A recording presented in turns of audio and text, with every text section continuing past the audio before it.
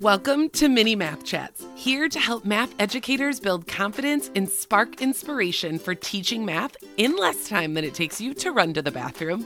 I'm Mona, a former math avoider, teacher, and math coach.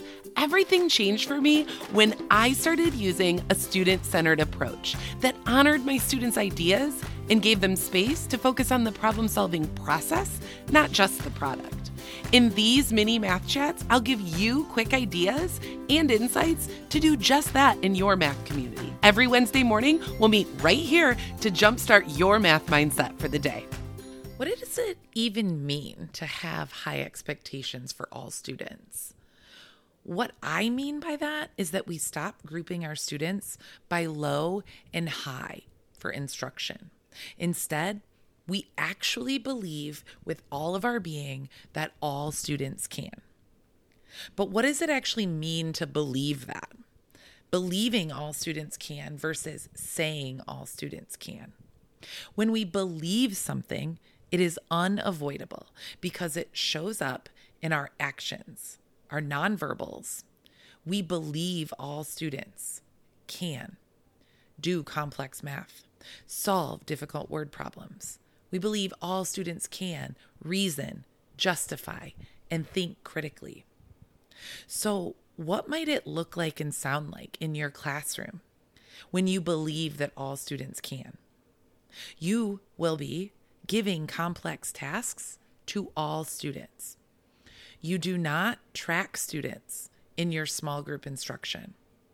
Early finishers keep thinking and sharing, solving a different way or clarifying and strengthening their reasoning, not just moving on to the extension game.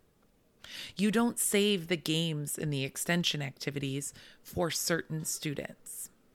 Challenges are for all students, not just those who finish the procedural work first and get their ticket earned to do the challenge. Now, this might push you a bit because you're probably thinking, but what about those kids that are above or high? And what I want you to consider is, what if there are students who are high and above grade level or above the standard that you don't know about yet and given the chance to step into their brilliance? Maybe those students that are high have an area to improve in that other students are strong on. Finding ways to build our community of learners, to support one another, to further understand and to work together to ensure that everyone understands is key. However, it starts with us. It starts with us looking at each student and believing that each of those students can achieve. Having high expectations for all students. That's all I got for you today. Little bit of tough love. I hope you're with me. Please go to Hello Mona Math on Instagram and tell me what you think of this episode. Do you agree? Is this pushing your thinking? Maybe you disagree. Let's have a conversation.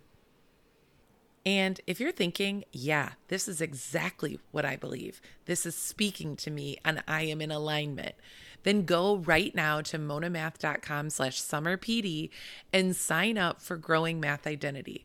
We're going to take this idea and we are going to blow it up into this PD of 5 practices that you can apply in your classroom to form a really strong math vision that's going to nurture your students' math identity all year long and form that community of learners that's going to last the whole year.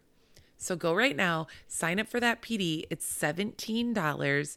You get a full recording and a 24-page packet of resources and materials to use with your students in helping them build their math identity.